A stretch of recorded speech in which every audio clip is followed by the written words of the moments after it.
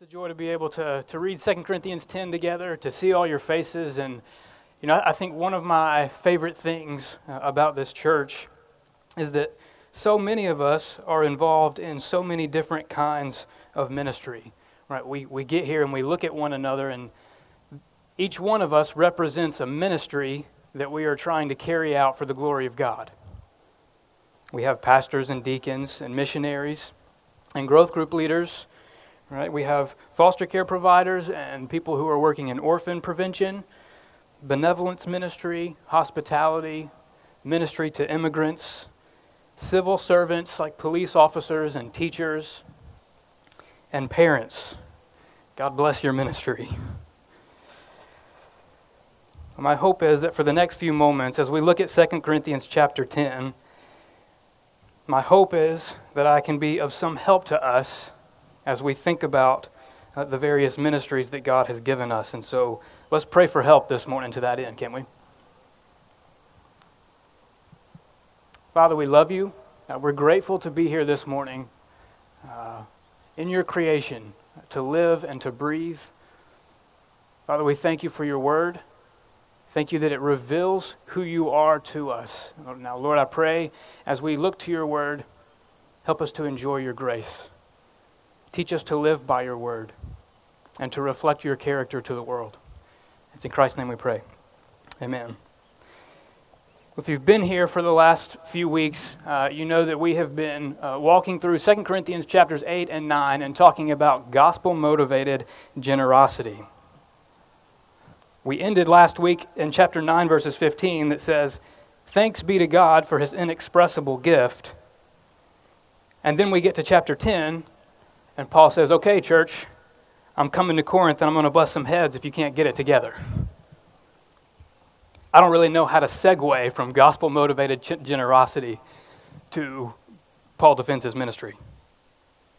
Kind of like Monty Python, right? And now for something completely different.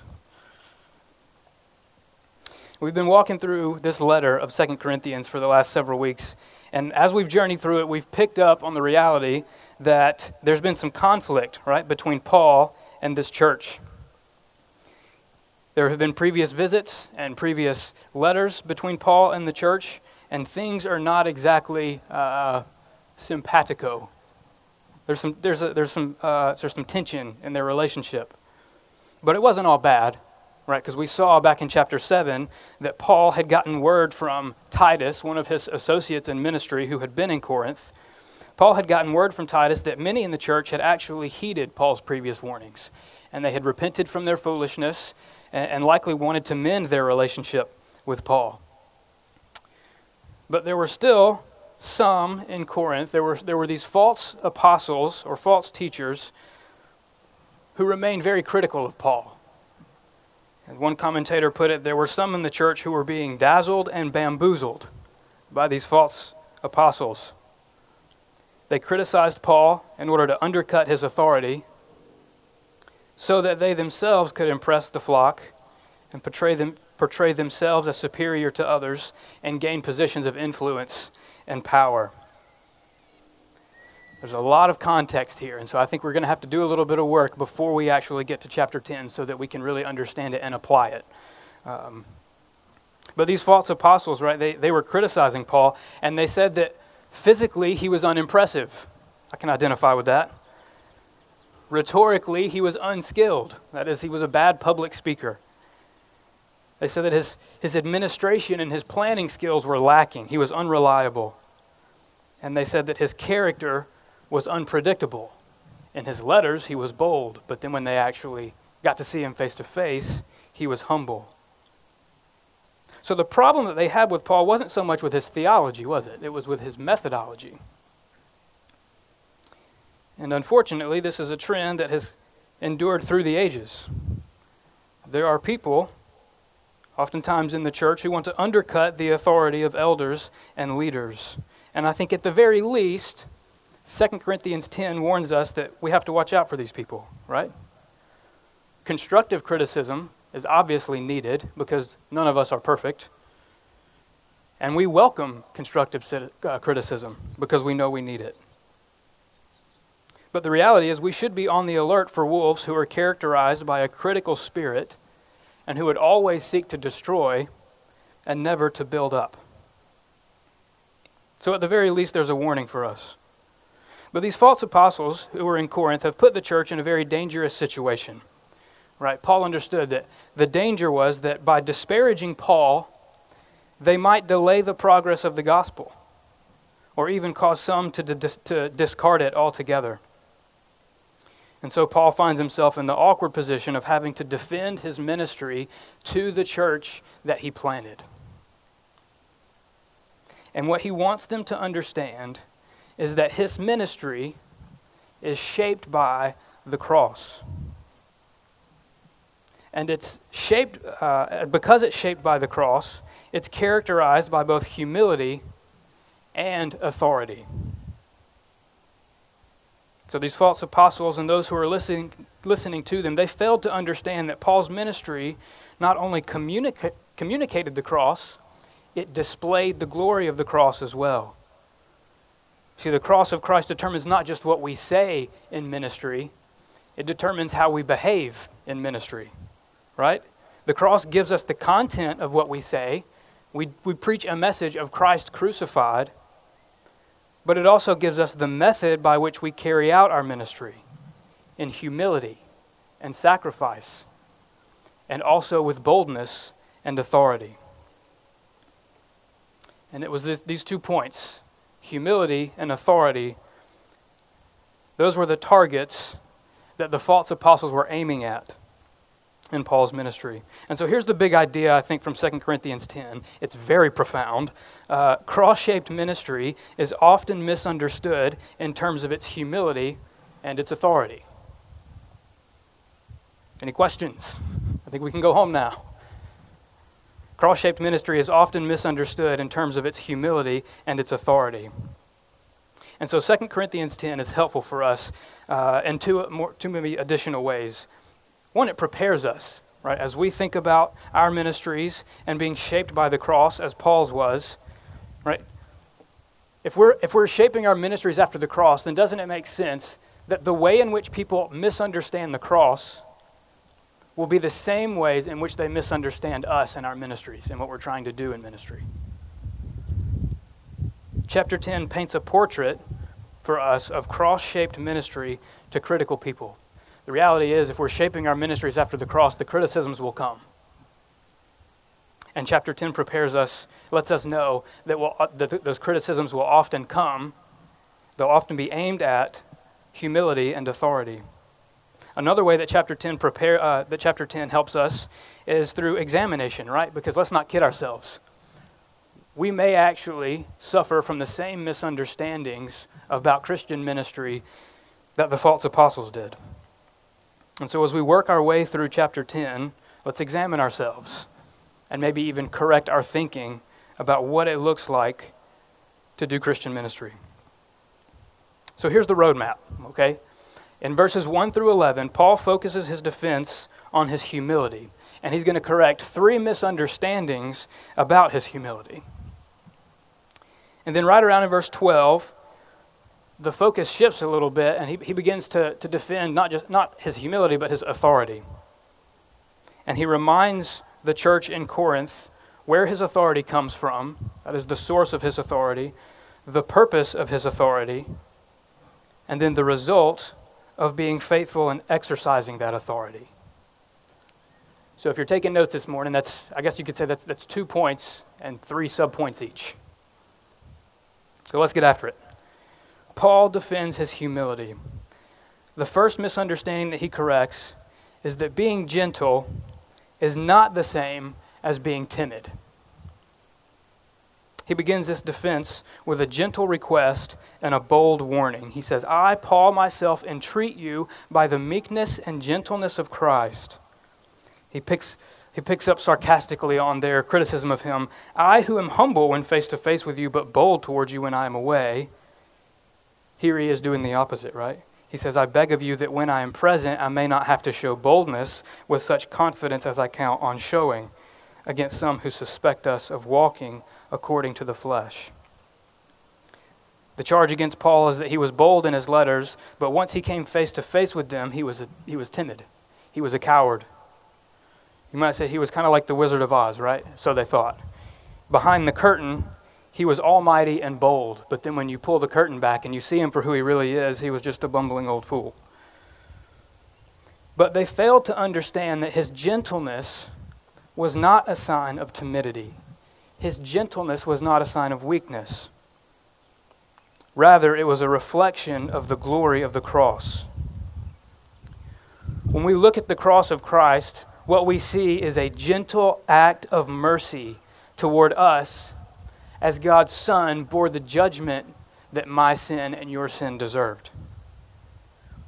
When we look at the cross, we see a gentle Savior. Jesus, the King of Heaven, who could have called down legions of angels to his defense to slay his enemies.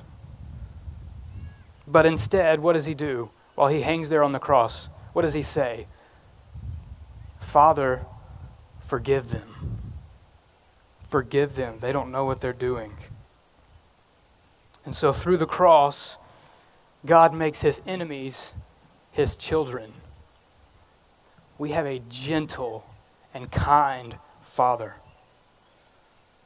Being gentle is not the same as being timid. And so as we pursue cross-shaped ministry to others, let's not let the fear of being thought of as weak or timid keep you from displaying this kind of gentleness and patience. Being timid comes from a place of fear. We don't want to rock the boat. We don't want to get on anyone's nerves or have anyone think that we might be crazy. Being timid comes from a place of fear. But being gentle comes from a place of confidence and strength, right? Many have pointed out that gentleness is not the absence of strength. Rather, it is strength under control. Being gentle is not the same as being timid. Sometimes people think that Jesus was timid or weak, that the cross is a sign of weakness. No, it is a sign of strength. And when we see the gentleness and the meekness of our God displayed at the cross towards sinners, we want to display that in our ministries, don't we, as we pursue ministries that are shaped by the cross. Being gentle is not the same as being timid. The second misunderstanding that Paul corrects is that being human is not the same as being powerless. Verses 3 through 6 are the most familiar verses in the chapter, I think, where Paul says, "For though we walk in the flesh, we are not waging war according to the flesh. For the weapons of our warfare are not of the flesh, but they have divine power to destroy strongholds. We destroy arguments and every lofty opinion raised against the knowledge of God, and we take every thought captive to obey Christ, being ready to punish every disobedience when your obedience is complete." Being human is not the same as being powerless. These false apostles had charged Paul with walking according to the flesh, and that could mean probably a few different things. It probably means that he was operating by the world's standards, or that he had worldly motives, or maybe even that his ministry did not exude any spiritual power, and so they tried to use that against Paul.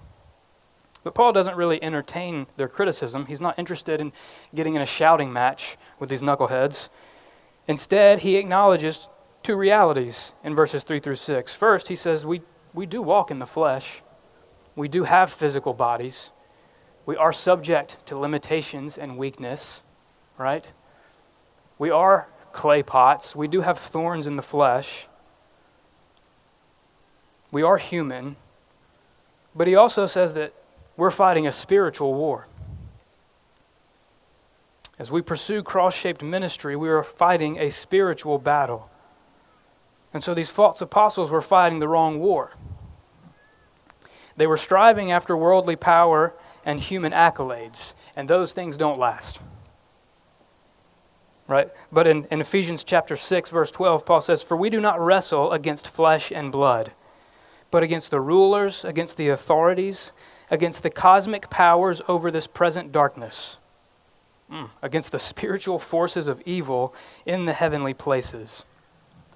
The cosmic powers over this present darkness. What are we supposed to do with that? We're just human. Now, as humans, we fight in this spiritual war with spiritual weapons that have divine power.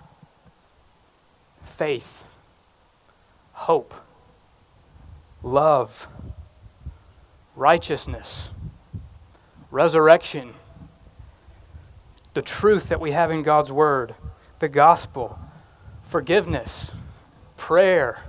I can keep going. Even our weakness is a weapon as God glorifies Himself through us.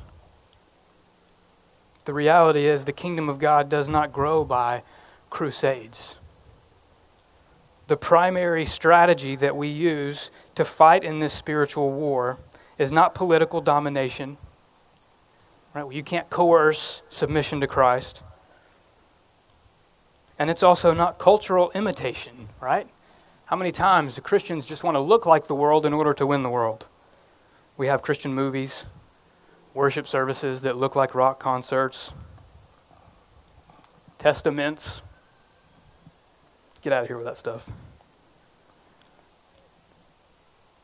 Political domination, cultural imitation, those things are weak when compared with the divine firepower that we have been given to fight in this spiritual battle. My brother Kilo reviewed my sermon in preparation for today, and he gave me some good application. I'm going to quote him. He said, "We testify to the power and legitimacy of God's kingdom with compelling love and unity as the church." That's how we fight in this spiritual battle, standing side by side on the front lines. We love one another. We pursue unity together. We maintain the faith. We keep the hope. We pursue righteousness. We insist on the truth of God's word. We proclaim the gospel. We forgive one another. We pray fervently. And we don't deny our weaknesses, do we? That's how we fight in this spiritual battle. And so as we pursue cross-shaped ministry, let's be sure that we're not fighting the wrong battles with the wrong weapons. And look, the truth is, this spiritual battle that we're fighting in has already been won. Because when Jesus hung there with his arms nailed, outstretched on the cross, he was not in a position of surrender, was he? He was saying, this is what it looks like to win. This is what victory looks like. This battle's already been won, and so we fight like winners. Being human is not the same as being powerless. The third misunderstanding that Paul corrects about his humility is that being faithful is not the same as being conceited. Right, verses 7 and 8. Look at what is before your eyes. If anyone is confident that he is Christ's, let him remind himself that just as he is Christ, so also are we. For even if I boast a little too much of our authority, which, by the way, the Lord gave for building you up and not for destroying you, he says, I will not be ashamed. It seems as though the false apostles thought Paul was boasting a little too much of his authority. That Paul, though he was being faithful, in their eyes he was being conceited.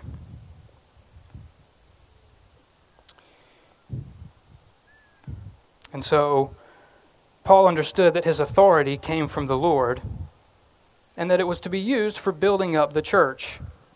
And so he won't apologize for insisting on that authority. Right? When he insists on his authority, he does it to be faithful to the Lord, and he does it for their own good. It's not to scare them, verse 9. Though they misunderstood his ministry, he insists on his authority to be consistent with his calling, verse 11. Right? Let such a person understand that what we say by letter when absent, we do when present. Paul wasn't being conceited in asserting his authority. He was humbly and faithfully carrying out the ministry that God appointed him to. He accepted his ministry and he acted accordingly. Now, when we fulfill our ministries, we proclaim truth, we call people to be reconciled to God, right? We might be criticized as conceited, or judgmental or even hypocritical. But don't let those things keep you from being faithful in cross-shaped ministry. Obviously, we don't want to invite those criticisms by actually being conceited. But don't let the risk of being thought of as conceited keep you from pursuing a cross-shaped ministry. I don't know that I can give you an example of when I have insisted on my own authority, or insisted on the authority of God's word, and stayed the course and been criticized by it. But I could probably give you time and time again an example of when I have let the fear of being thought of as conceited or judgmental keep me from being faithful. I could tell you about that all day. But don't let the risk of being thought of as arrogant or judgmental or hypocritical keep you from proclaiming the gospel faithfully.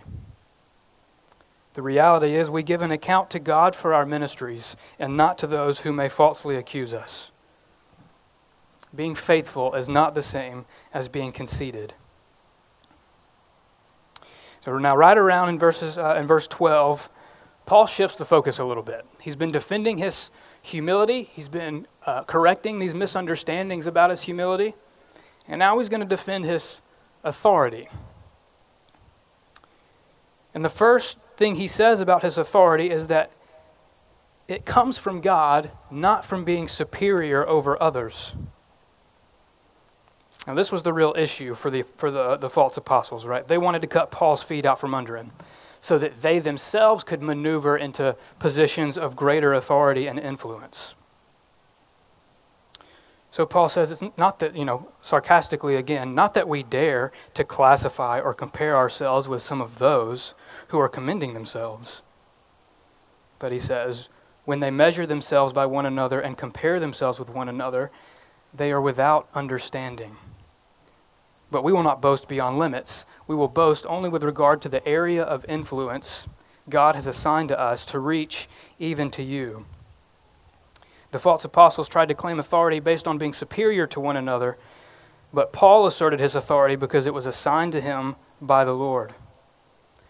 And so as we pursue cross-shaped ministries, let's remember that we have authority from God as well, don't we? It's not authority given to us as apostles. Are there any apostles here today?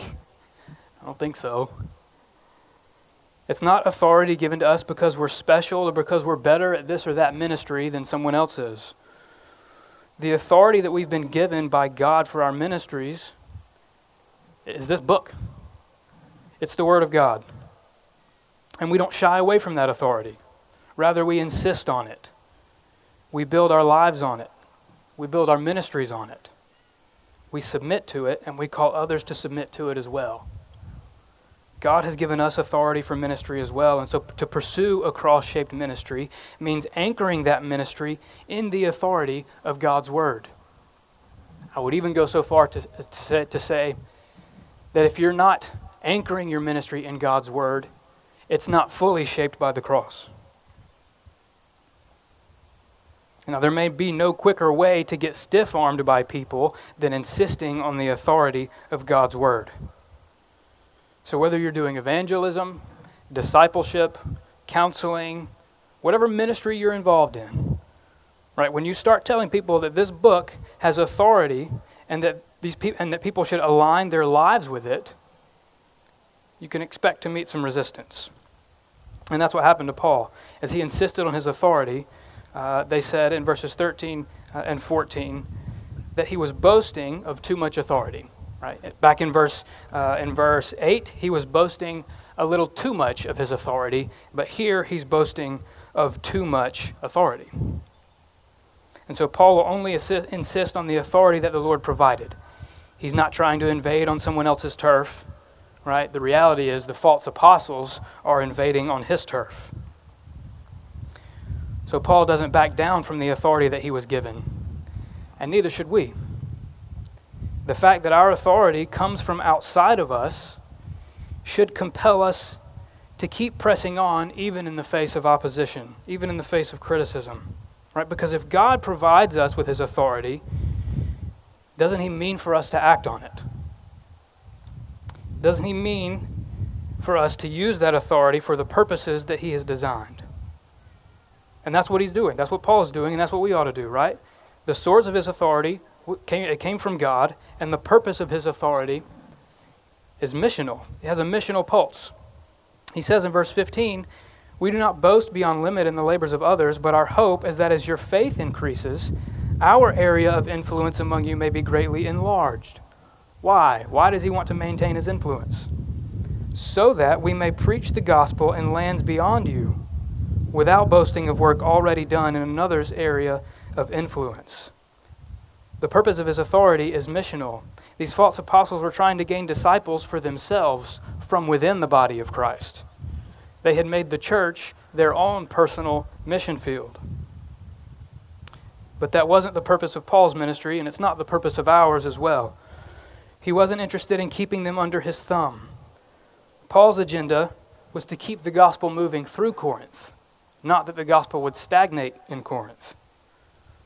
This church was meant to be a sending church. And so cross-shaped ministry has a missional pulse, doesn't it? It can't just be focused on the body of Christ.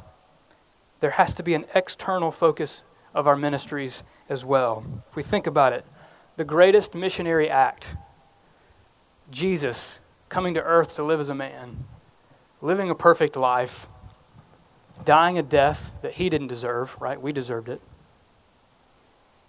Being raised from the dead. How can we claim to be shaped by the cross if we're not reaching out to more and more people who need the cross?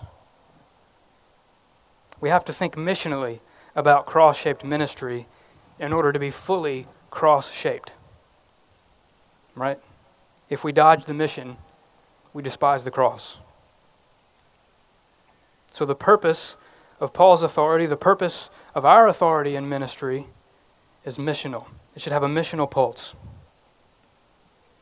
And thirdly, the result of this authority is commendation from the Lord.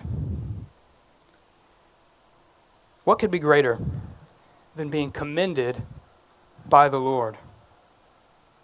Paul says, "Let the one who boasts boast in the Lord, for it is not the one who commends himself who is approved, but the one whom the Lord commends." We can commend ourselves all we want to. We could build our resumes. We could boast in our accomplishments. But God isn't impressed by that. And quite frankly, neither is anyone else. What matters is being applauded by God himself. Imagine for just a moment. Imagine pouring out your life in cross-shaped ministry with all humility, resting on God's authority, not trying to be superior to anyone else, just trying to be useful to the master. And then when you get to the end, you hear from the lips of the one that you've been glorifying the whole time, "Well done. Well done. You have been a good and faithful servant. Come enjoy all that is mine." Is there anything better in the whole world than being commended by the Lord? May God help us to stay faithful, to not back down from cross-shaped ministry, to display both the humility and the authority of our Savior. It is hard. It requires sacrifice.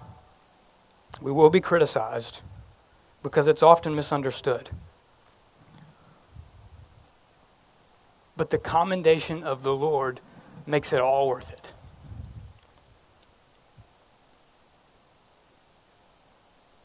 This is the result of pursuing a cross-shaped ministry.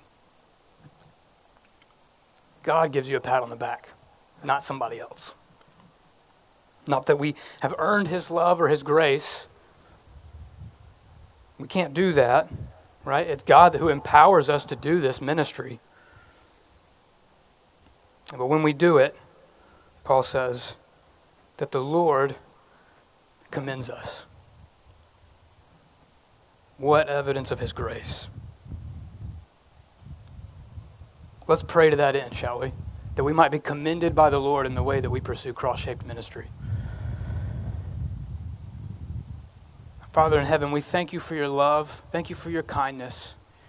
You are generous to us. You are compassionate towards us. Even the fact that we are here and we can pursue ministry, that you involve us in this ministry of reconciliation. You have called us as ambassadors, as evidence of your grace. Father, I pray for us now that you would keep us faithful, that you would keep us humble, and that you would make us bold for the gospel. We're grateful eternally for all the things that you do for us. Help us to be obedient. It's in Christ's name we pray. Amen.